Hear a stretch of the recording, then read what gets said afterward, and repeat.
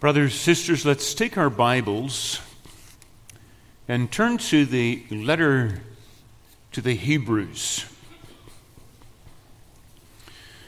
And from this letter, I'd like to read a selection from chapter 10, 11, and 12.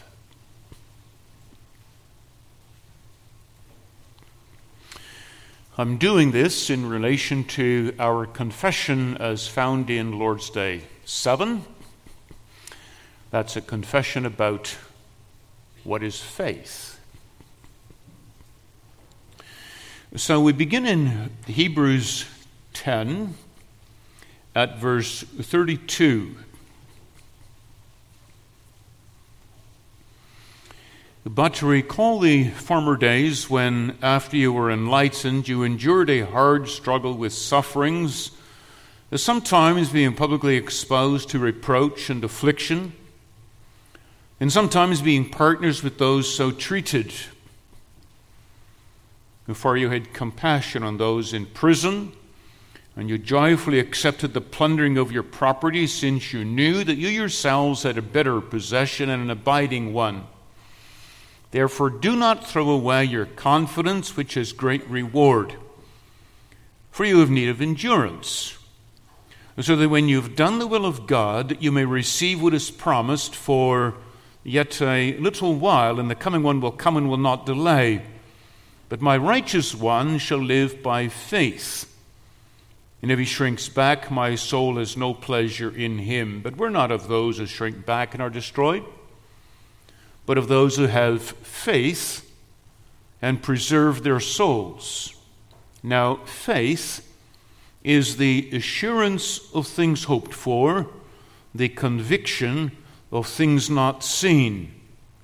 By it, the people of old received their commendation. And the passage continues telling us of various of the people of old who did this or that by faith. But I'd like to read the statement relating to Moses. That's in verse 24, chapter 11, verse 24 through 27. By faith, Moses, when he'd grown up, refused to be called the son of Pharaoh's daughter, choosing rather to be mistreated with the people of God than to enjoy the fleeting pleasures of sin.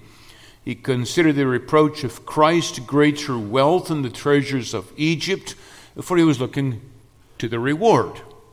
By faith, he left Egypt, not being afraid of the anger of the king, for he endured as seeing him who is invisible.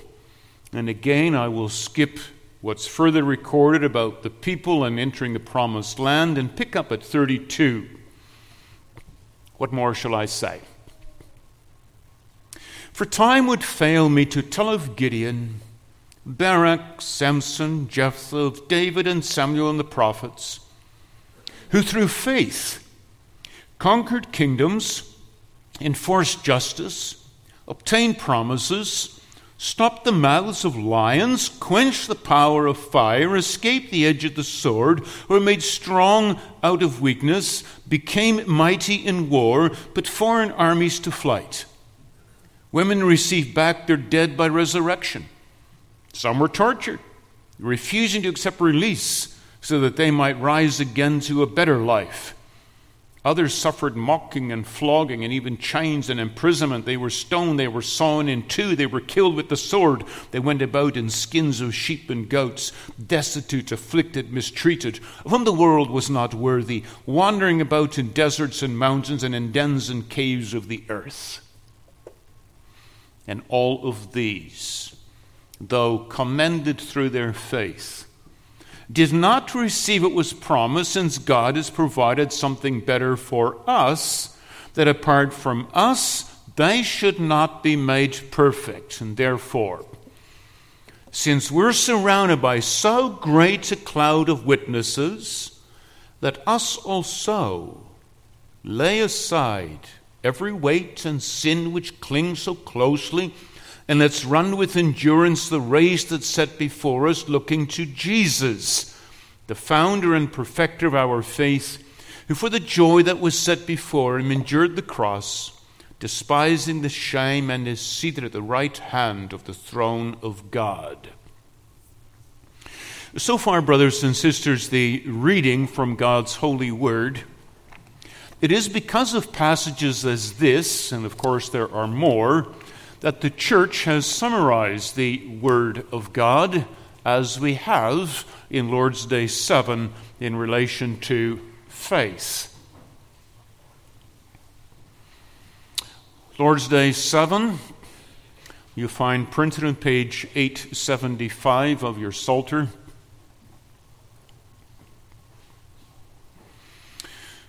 And here we repeat after God what the Lord has revealed to us. Question 20, are all people then saved through Christ just as they were lost through Adam? And the answer, no. Only those are saved who through true faith are grafted into Christ and accept all his benefits. Which raises the question, what is true faith? True faith is not only a sure knowledge, we wish I hold as true all that God's revealed to us in his word, it's also a wholehearted trust, which the Holy Spirit works in me by the gospel, that God has freely granted not only to others but to me also forgiveness of sins, everlasting righteousness, and salvation. These gifts are purely of grace, only because of Christ's merit. What then must a Christian believe? All that's promised us in the gospel. A summary which is taught us in the articles that were Catholic and undoubted Christian faith. What are these articles? And there follows the Apostles' Creed, as we have just confessed it some moments ago.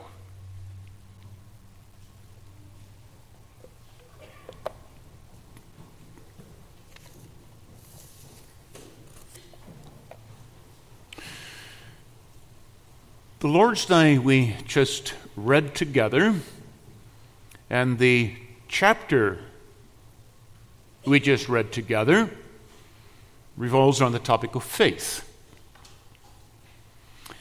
And it would seem to me, brothers and sisters, that if there is any topic in Scripture or in the confessions that should be crystal clear to us, straightforward to us, it's got to be the topic of faith. After all, we confess in question and answer 20 of our Lord's Day that you have to have faith to be saved. Well, this is the Church of Jesus Christ. Isn't this the assembly of those who are saved? Meaning, we have faith. Yes? So we should know very well what faith is. Okay. So tell me this then, congregation. What do you think? Is faith a thing you have, or is it something you do?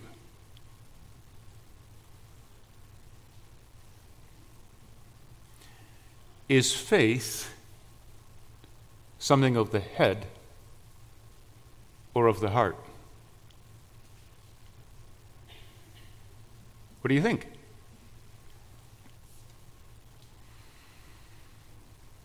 And can you describe for me what your faith looks like in daily life?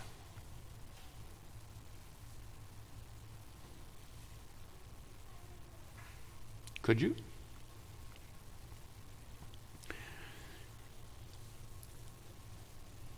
We say we're people of faith, and yet somehow there is something slippery about this thing called faith.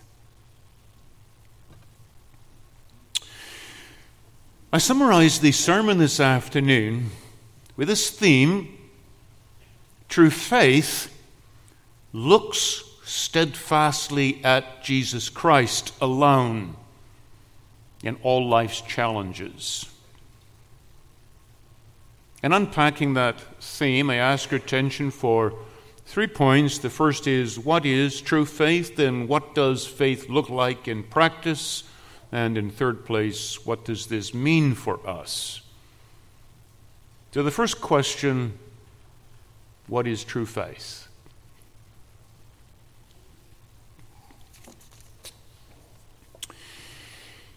Perhaps the closest place in Scripture where the Lord describes for us what faith is the passage we read, Hebrews 11, verse 1. Our translation has there, now faith is the assurance of things hoped for, the conviction of things not seen. And I suspect that many of us are familiar with an older translation. Faith is the substance of things hoped for, the evidence of things not seen.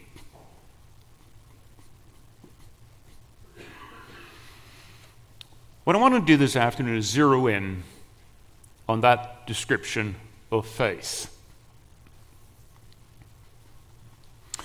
To do that, I'm going to have to show you first the setting in which the apostle writes this. For this description of faith, or definition, what do you want to call it, is not given in a dry catechism class. So here's some doctrine for you to think about. But is given in the dirt and mud of real life. That's why I had us read a portion from chapter 10. Chapter 10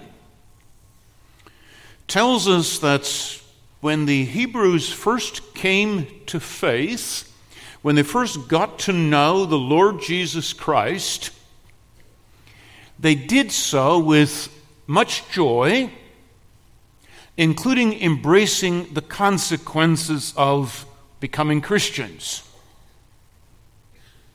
And what were the consequences that he lists? Verse 32, you endured a hard struggle with sufferings. So what are you to think of? What these Christians have done, or these Hebrews who became Christians, they've had to tell their family, I follow Jesus Christ. And the cost could very well be rejection, suffering. They had to tell the boss, I'm a Christian. That's got consequences for my lifestyle. The result, ridicule. As a matter of fact, verse 33 gives us some of the color here. You were sometimes publicly exposed to reproach and affliction, and sometimes you became partners with those so treated. Ridicule, laughed at, sidelined, silenced, canceled.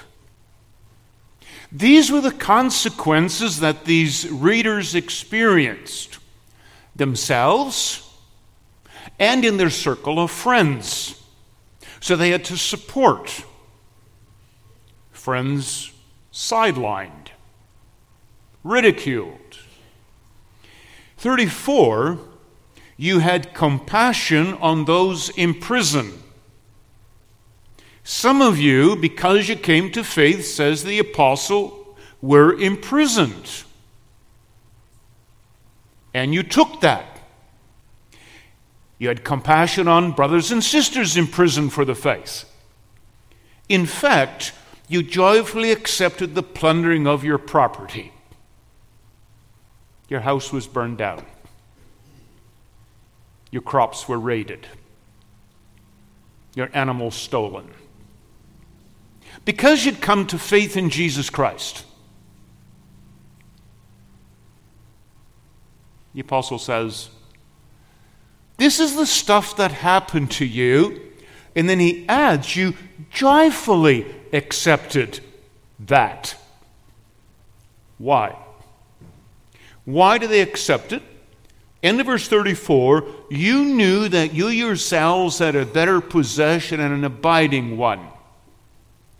So, what these young Christians were thinking was, it's okay to let goods and kindred go because we've got riches down the pipe that we don't have today, but we do know that what's coming down the pipe is better than we have today. As a matter of fact, losing this is quite okay because what we're getting is so much better.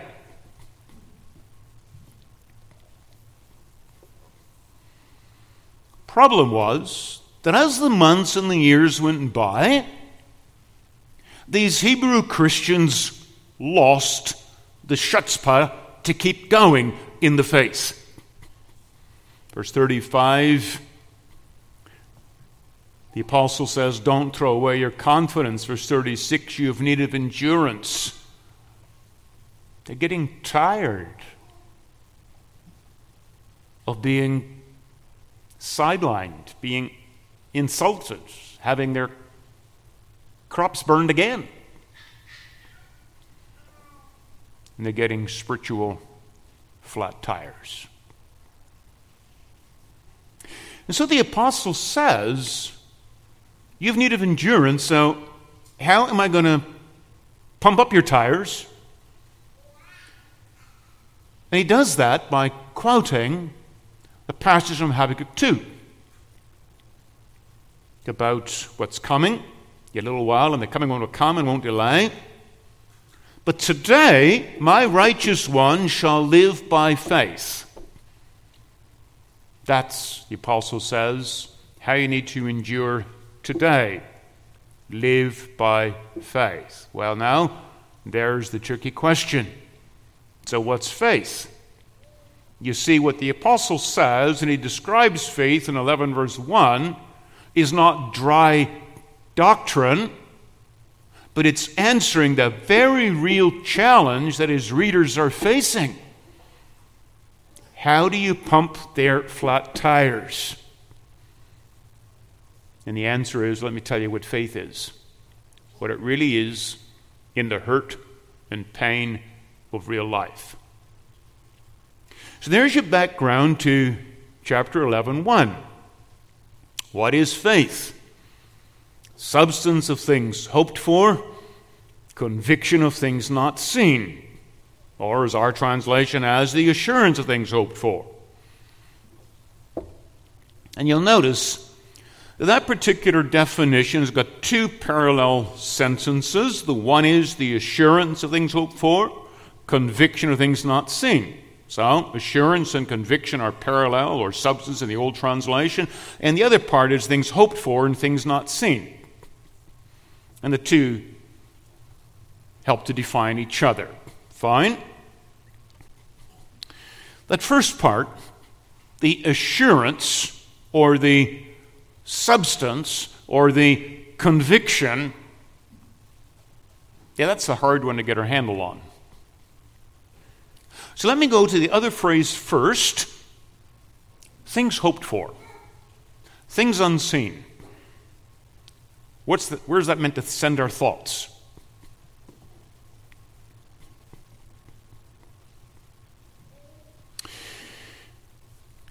To go back for a second to chapter 10, why did the Hebrews joyfully accept the plundering of their property?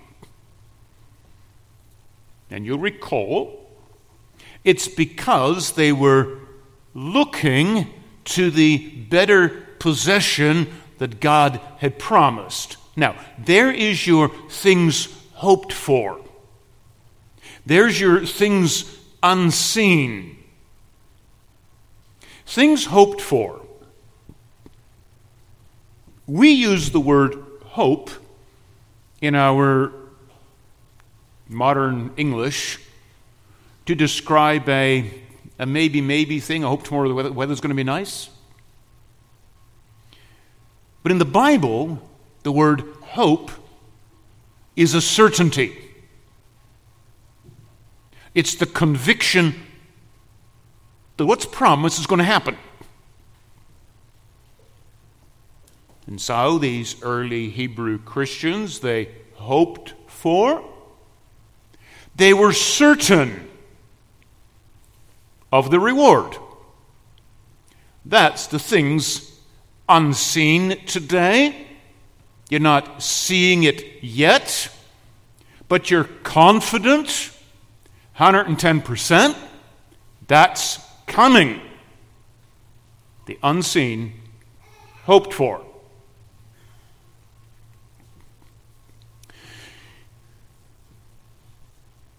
To color that in just a little bit,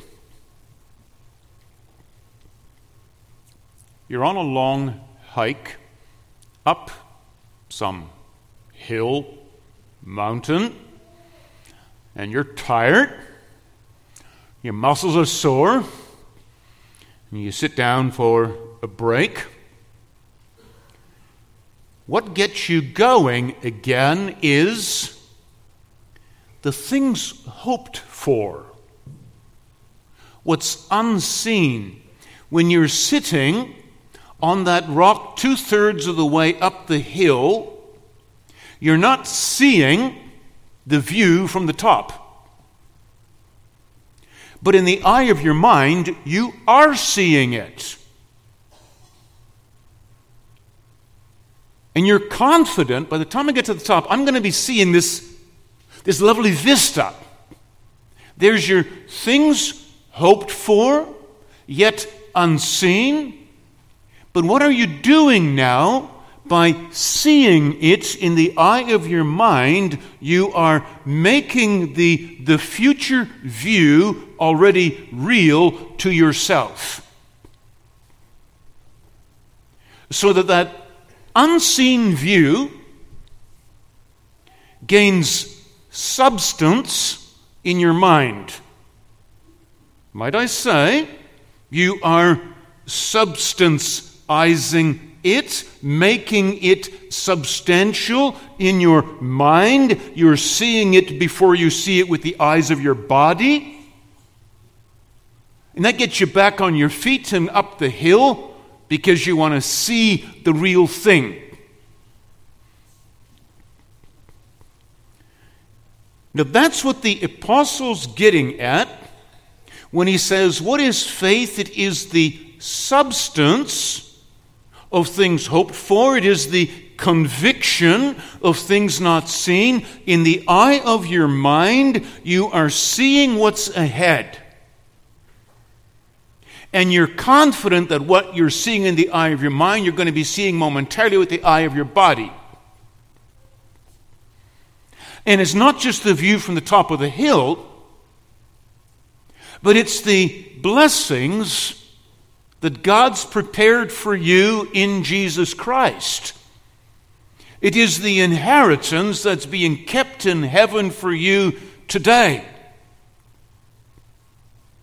That's the things hoped for, today unseen, but in the eye of your mind, you're seeing it, substantializing it.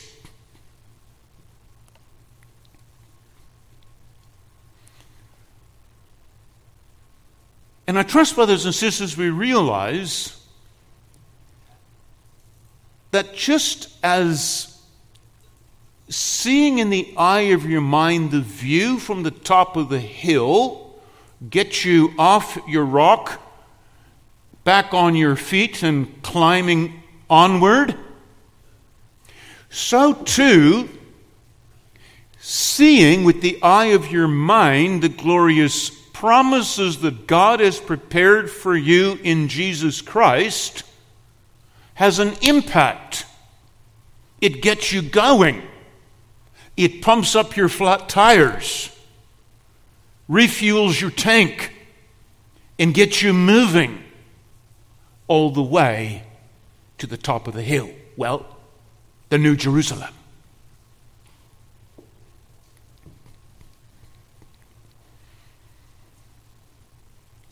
And now the apostle says, and that is faith. Faith is making substantial in your head or your heart, take your pick, what your eyes do not yet see. Making real what God has promised, has prepared for you in Jesus Christ. Faith is the substance or assurance of things hoped for, the conviction of things not seen. So that answers our first question. What is faith? But we're needing, congregation, to go farther. What does this actually look like in practice? That's our second point. Now, what the apostle has done, he says to his readers, let me draw your attention to so many of the saints of the Old Testament, how they substancized what they saw, the promises of God, real in their minds, what they did with that. Like I indicated, I'll lift out one example, and that's Moses. What did he do? We read it. By faith, Moses, when he was grown up, refused to be called the son of Pharaoh's daughter, choosing rather to be mistreated with the people of God than to enjoy the fleeting pleasures of sin. Now, I suspect that we all know exactly what Moses' situation was. Though he was born of the Jews, he was adopted into Pharaoh's family, became the son of Pharaoh's daughter. Which is to say that as he was growing up, he was keenly aware of all the pleasures and the treasures of the palace and of what Egypt had to offer. He lived a high life, palace life, with all the freedoms that came to that in terms of pleasure, in terms of music, in terms of wine, in terms of women, you fill in the blank.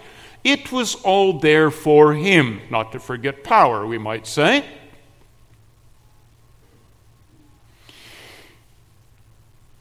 That's what's meant here by the pleasures of sin. But what did Moses do?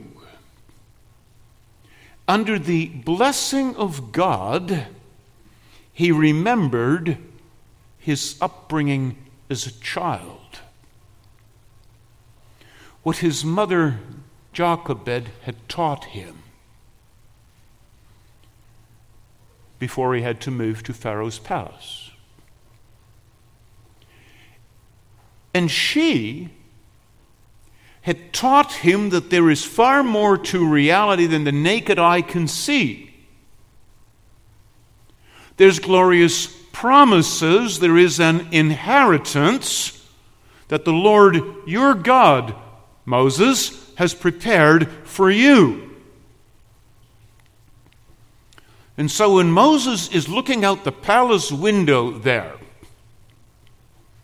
he's seeing not just the luxury that belongs to being a prince, his luxury at his fingertips. He's looking a bit farther and he's seeing the slaves being abused by the Egyptians. And as he looks beyond the slaves, over the horizons of time and space, he's seeing in the eye of his mind the promised land, the land of Canaan, which God has promised to those slaves.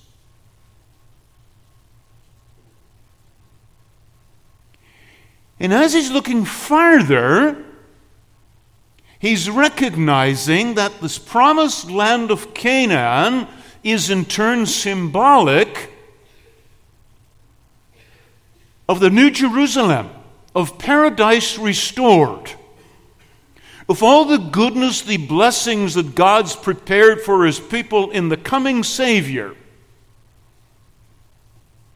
He's seeing in the eyes of his mind that in the presence of God is ultimate joy. Psalm 16. A joy far richer, far more rewarding than what he's seeing in the palace of Pharaoh. So what's he do?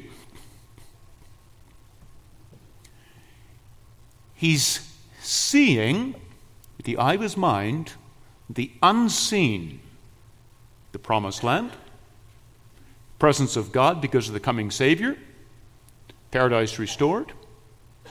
He's seeing the unseen.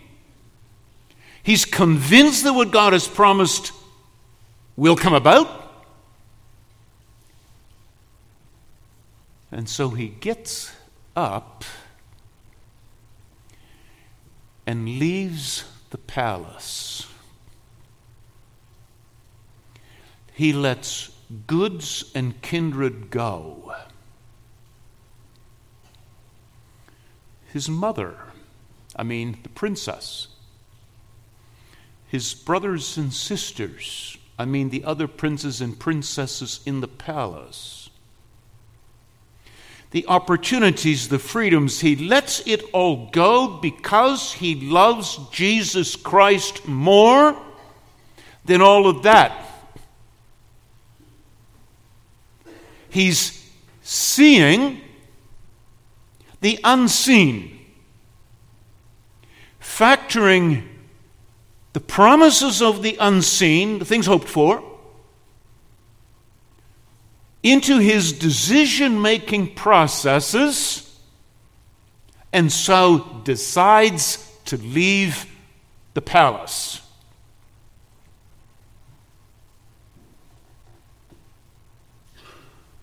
You see what's happening in his head? His calculations are not determined only by what he's seeing with the eye of the body. His decisions are not based strictly on what he's experiencing.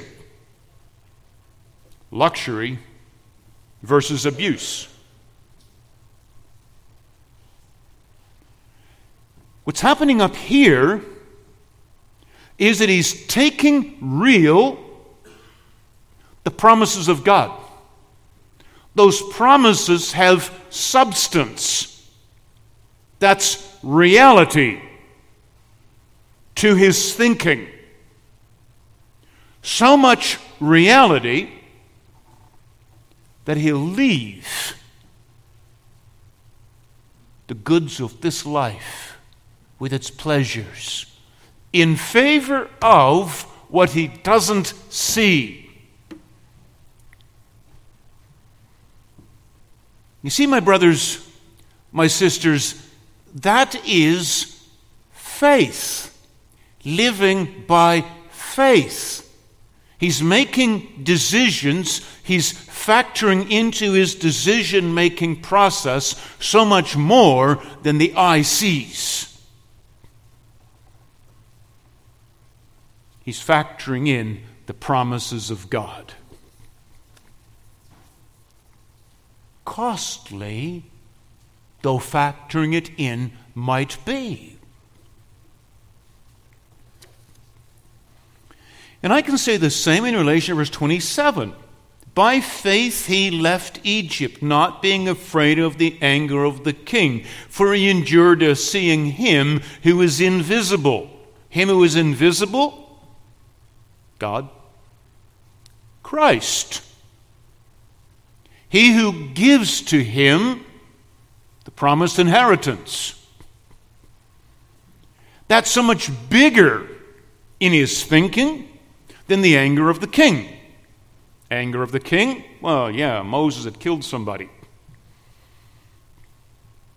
And so Pharaoh's agents are everywhere to find him. So why doesn't he just crawl away into some corner and shrivel up and perish? I mean, he's afraid of the anger of the king, no?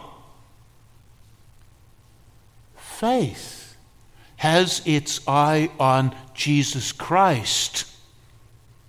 He's my everything. He's my joy. He's my safety. And so Moses includes those facts, as God's revealed them, into his decision-making processes, and he gets out of his hiding place and he flees the land.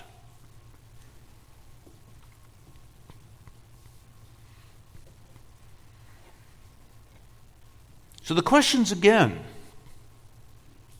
do you see, my brothers and sisters, what's happening in his head? What faith is?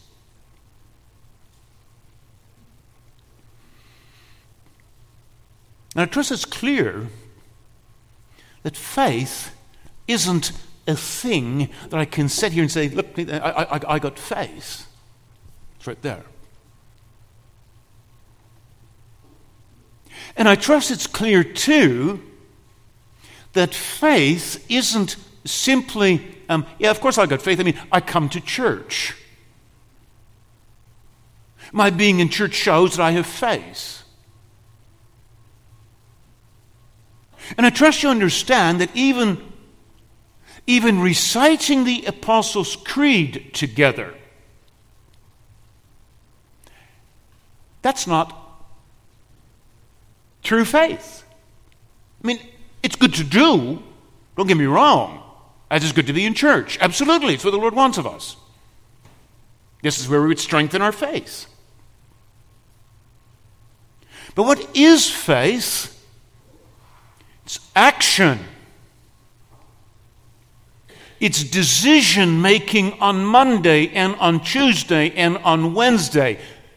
Decision-making that factors the promises of the Lord in Jesus Christ into the process.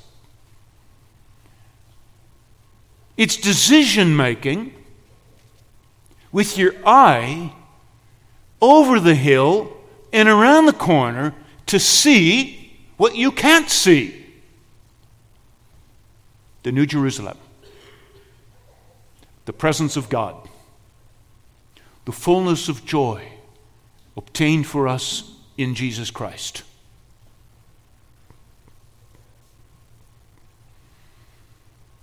You see, that's Lord's Day 7. What's true faith? It's not only a sure knowledge, it is that. It's knowledge, it's a sure knowledge. I know it's true, yeah. It's also a wholehearted trust. It's this confidence that these promises of God, they're for me. But you can't, my brothers, my sisters, you cannot have trust in the accuracy, the validity of the promises of God while not factoring them into your decision-making processes.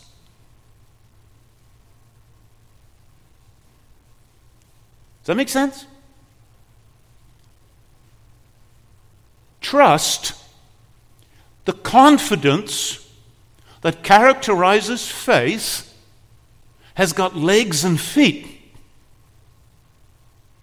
I'm confident that all God's promises are true for me. I've got this inheritance in heaven set aside there for me. And so I'm going to factor that in, and I'm going to let goods and kindred go. This mortal life will sow. The body they may kill. It's all fine. I have God, His promises in Jesus Christ, and that's what makes me do today what I do. Faith is an action. It's a verb.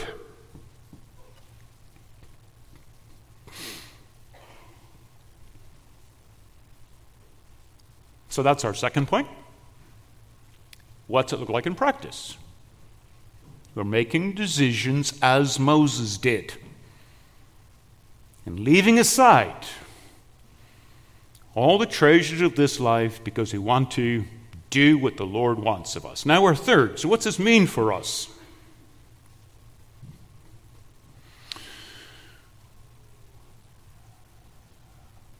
An awful lot more than putting the kids in the car on Sunday and coming to church. An awful lot more than sending the kids to a Christian school and to catechism class. An awful lot more than reading the Bible at the kitchen table and talking about the Bible. Oh, these are all essential. Please, don't misunderstand me. But faith is so much more. Action, decisions. By faith, Noah built an ark, though he'd never seen rain before and had no clue what a flood was, but God spoke, and so he said, "Yes, Lord." By faith, Abram left the land of his fathers to go to a strange place. Would you do that? He didn't know where he was going, but he factored God's promises in. That was enough for him. And we say, you know what? That's all fine for the heroes of Hebrews 11. But we ain't no heroes. We're today's people in today's challenges.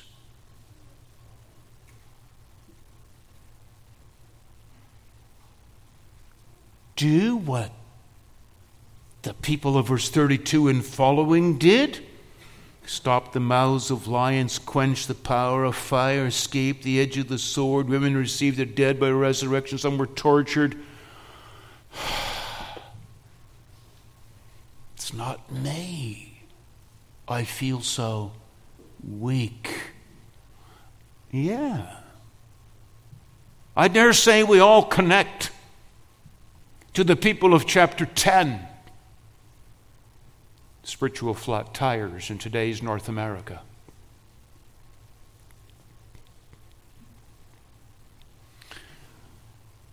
And so I want to draw your attention to what the apostle does next.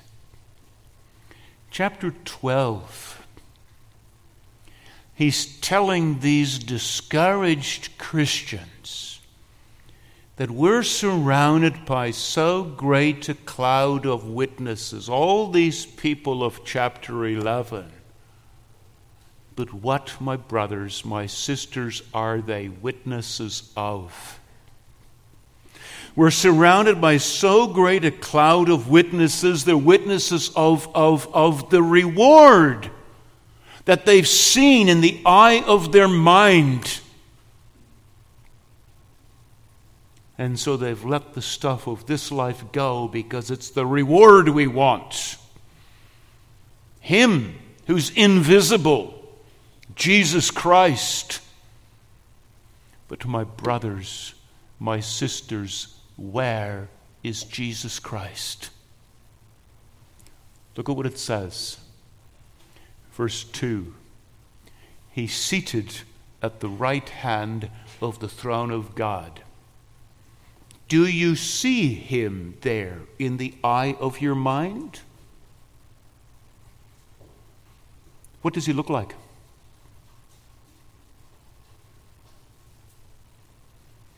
And the Bible elsewhere describes him as a lamb slain. And in the eye of your mind you see the scars of his hand and his feet. He's been crucified, he's been killed to atone for your sins and mine, including the weaknesses of our faith and our failures repeatedly to make decisions that include the promises of the gospel, faith. But he's there. Who is he? And the apostle says he is the founder and perfecter of our faith. Underline the word perfecter, please.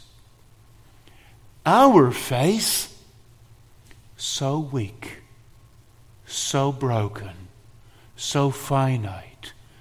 Jesus' faith on the cross,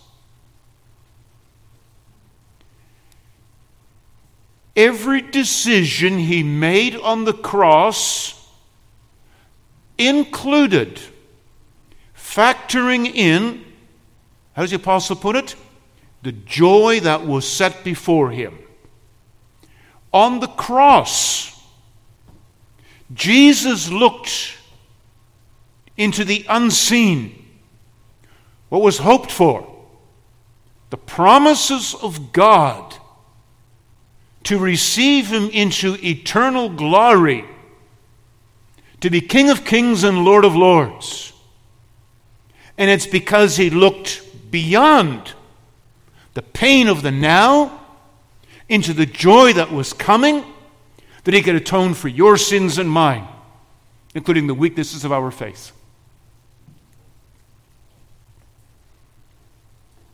And so what's for you and I to do? To be strong in faith? Oh, sure. To hinge everything on the strength of our faith, on how we factor in God's promises into our daily decisions, oh, we fail. How we fail. Keep your eye on Jesus Christ, who for the joy that was set before him endured the shame of the cross. His faith, his decisions, his obedience is written to your account.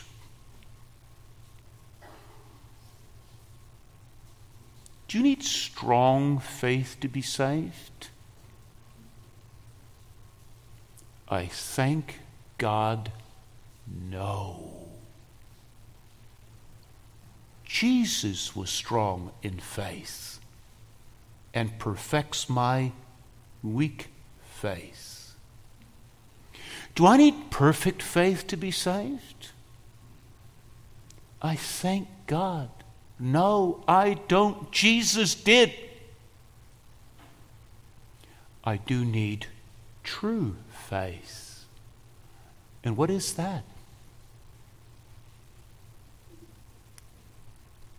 It's real in the eye of my mind what Christ has accomplished, what God has promised, that inheritance kept in heaven for me, unfading, imperishable. But it's real. That's where I'm going. I see it already in the eye of my mind.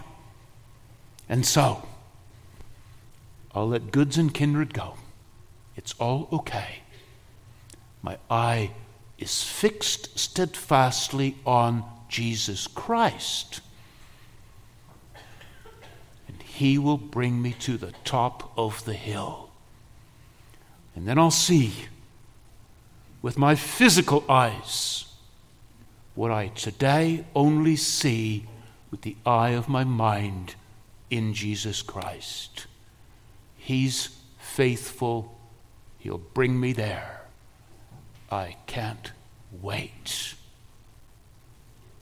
Meanwhile, I'll get off my rock and keep on going to the end.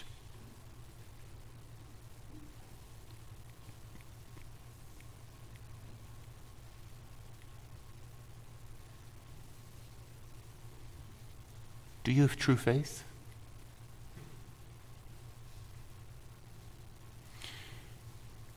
Is your eye fixed on Jesus Christ as you make your decisions this evening, tomorrow, Tuesday?